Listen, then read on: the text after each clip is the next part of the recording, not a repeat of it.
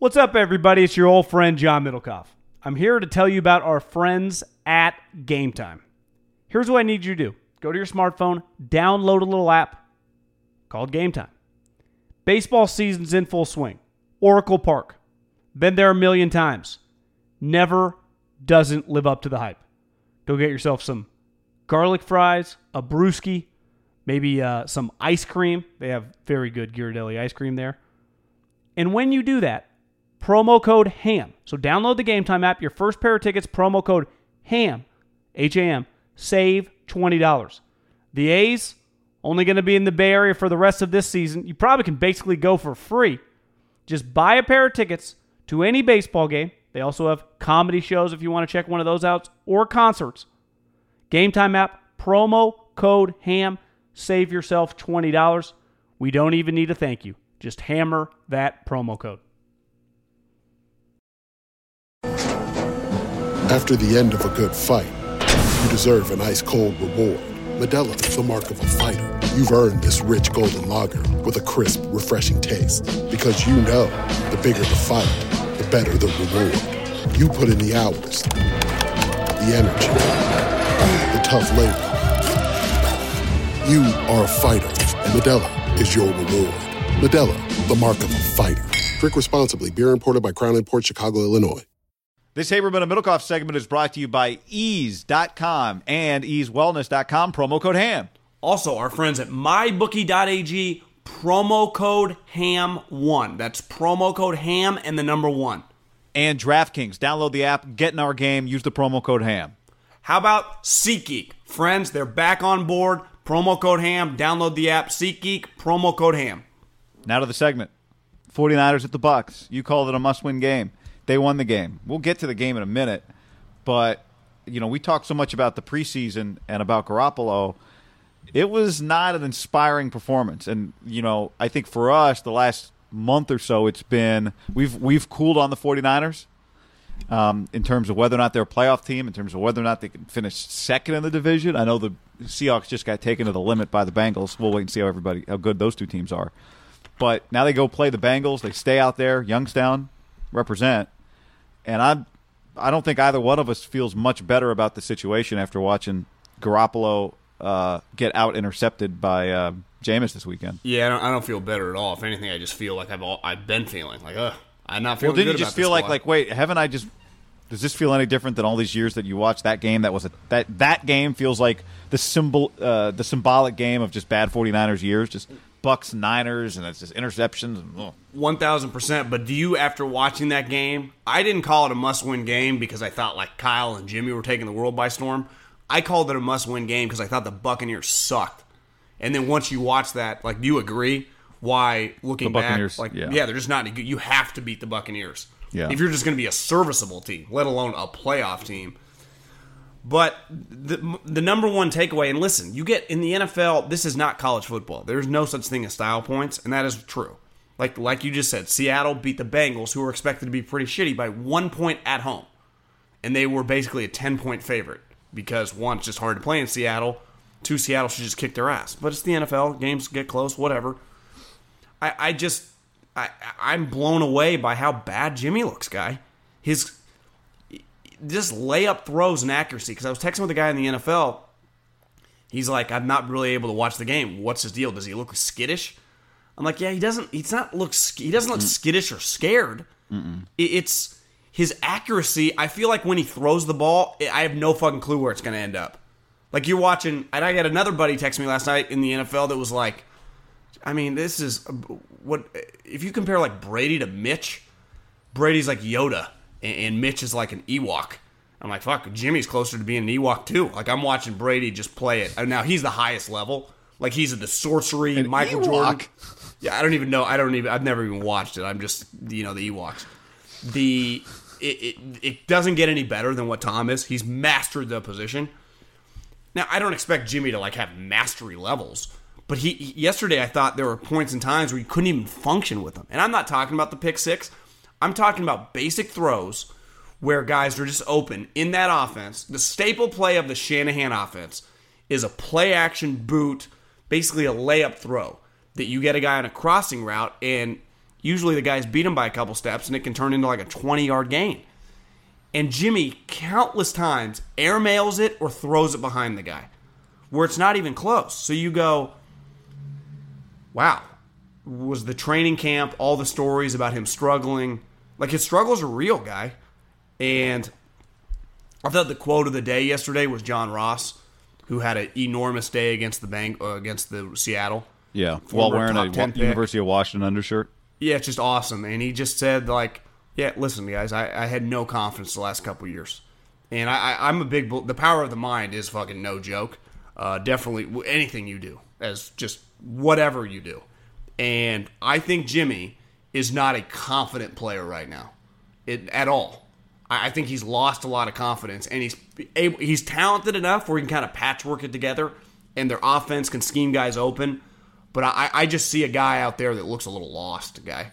It's kind of searching. It'd be like, you lose your golf swing mid-round. He doesn't quite know what to do, but he's good enough to just make it through the round. Yeah. Well, I don't know, guy. I think that's fair. Look, I think he can. I know what we saw. I know what I saw the first time.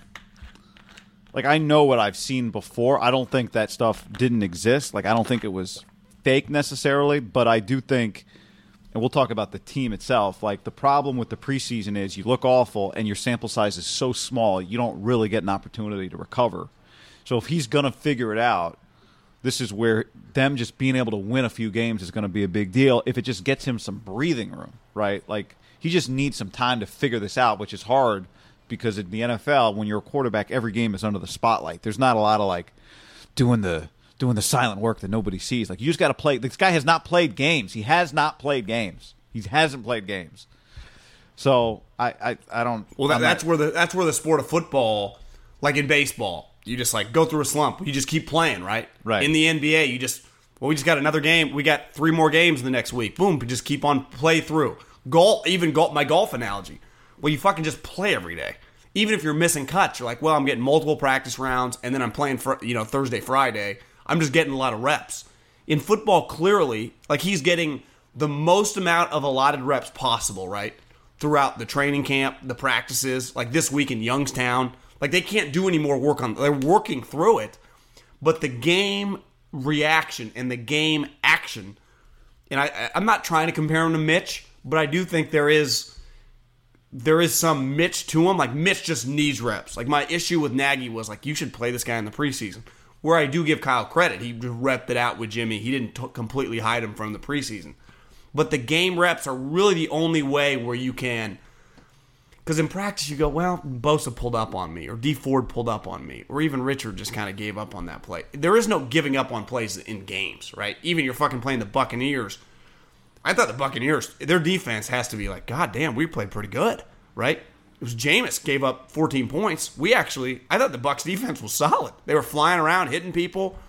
They were doing everything possible to win the game and played Jimmy well. They kind of knew what he was doing. They knew where he was going to throw. And Jimmy just can't hit open receivers right now, guy. And then the covered ones, beside the Richie James touchdown, which again he's making $27 million. Like you hit the Richie James touchdown. You should be able to hit that in your sleep. I'll interject because you know what I always say on that. It's like that was a great throw. It was. I don't think we have to say like it was. It was a great throw. But if you watch the NFL, you could watch a cut up of any quarterback. What separates the great quarterbacks from everybody else is you consistently make the plays. Like every backup quarterback can make that throw. Whether they would have made that exact one in that moment, I don't know. But I bet if you look through the box score, beside Miami, I won't even count them. Jameis probably had the worst day of any starting quarterback yesterday. Probably beside Mitch. We just won't even count Mitch. So like Jameis, Mitchell. 2 of the worst. It doesn't get much worse. I think Jimmy's day, minus that throw, was pretty terrible. I thought he was really bad. And there was a scene in the game when Kyle's lighting him up. Because Kyle's an offensive coach. The guy's ruining his offense. Like, as happy as Kyle is after the game, he has to be really concerned. Because, again, I'm talking about this team. The bar is not just to win 6 games. It's to compete for the playoffs. And I know for a fact you cannot make this Niner team is not good enough to make the playoffs if Jimmy's going to play like that. Do you agree with that statement? 100% agree. Like, I not even to make the playoffs. They don't have a chance to get the 8-8 if he's going to play like that. Yeah, and you know why? Like, who would you say who are the guys on offense that just jump off the screen? Well, there's one guy, Kittle. Yeah. And he's fantastic. But he's a beast, Jalen, bro. I saw Jalen Hurd yesterday. He was in a T-shirt. And I saw Dante Pettis for a second, but he played 2 snaps. Did have a catch, solid ratio. Actually, it's pretty good. If you play him 20 snaps, imagine how good he would have been. I know. It's almost like the per minute, in basketball. Well, he averages 7 points, but he only plays 3 minutes a game. So I like they need their quarterback to be one of their star players. But here's one of the things with him. It's like what I think's really concerning, and this is where I talk about his confidence on those rollout plays, which early Jimmy, when he first got here, it was like, God, those were easy. And this is why Kyle loves like the Matt Ryans and Cousins, and you watch like Jared Goff. They just hit those plays in their sleep. And Jimmy, I'm not some, what's Brady's quarterback coach's name? House, that guy that works with everyone. I'm not trying to act like I know quarterback mechanics. I don't. But I just know on that play in this offense, you got to hit that rollout boot, play. That's got to be like an 80% completion percentage. And the balls Jimmy are throwing, guy, are going to be completed like 10% of the time. Like that to me is where Kyle's thinking, what the fuck? But that's where I go back to. Like I agree with that. I don't know. But I've seen him before be the guy that I thought could complete that pass every time, right? Well, I'm not saying he should be able to. That's where I think they got to figure out how do we get him to be able to do that. It's got to be the biggest elephant in the room with those two guys. They got to figure it out. Because Kyle's frustrated. You text me. I rewound it when you're like, God, he's getting into him. And you can just tell he's... I didn't have the juice to get off my couch and video it, so I'm glad you did. I don't even know that exact play, but you can tell it's just frustration of Kyle, and this is where I used to talk with offensive guys. Was that after the pass to? Was that after the pass to Bourne across the middle, where Bourne was wide open and hit off his hands? I can't remember. Well, and Bourne leaped. I mean, would Kevin Garnett have caught that ball? I mean, that thing was, and you could tell almost got picked because it went over his head. When Jimmy threw it, they kind of did slow motion at the angle from the defense, and you can see him kind of grimacing, like, "Oh fuck." The ball was too high. It's like, Jimmy, one, you don't need to throw it that hard. You can just lob it to him. Hit him in the breadbasket. This gets back to what I'm saying. I don't think he knows where the ball's going all the time right now. And I've never played quarterback, but for a guy that has always been kind of accurate, I think that's why I'm saying he's in his head. He doesn't know where the football's going, like when he releases it. Because there were a couple plays late in the game, texting with someone like, God, if the Buccaneers score here, because it was 14-20, I'm like, well, if it goes 21-20 in the fourth quarter, do you have faith? Now you wouldn't have to score a touchdown to win it. You could just get in field goal range. But like, I don't feel great about Jimmy leading like a 50-yard drive. Did you at the time in the fourth quarter the way he was playing? Because for a brief second before Jameis threw a couple pick sixes down the stretch, I guess it was just one pick six that kind of ended it. But it was like Jimmy might have to lead a drive, if they take a lead. And I was like, ugh. Well, so my feeling, I'll tell you, the moment that I kind of had that whole conversation in my head was after they got the stop on the goal line and didn't, they had some bad, I think they had a penalty that brought the Jimmy Garoppolo first down run came back because of a McGlinchey hold.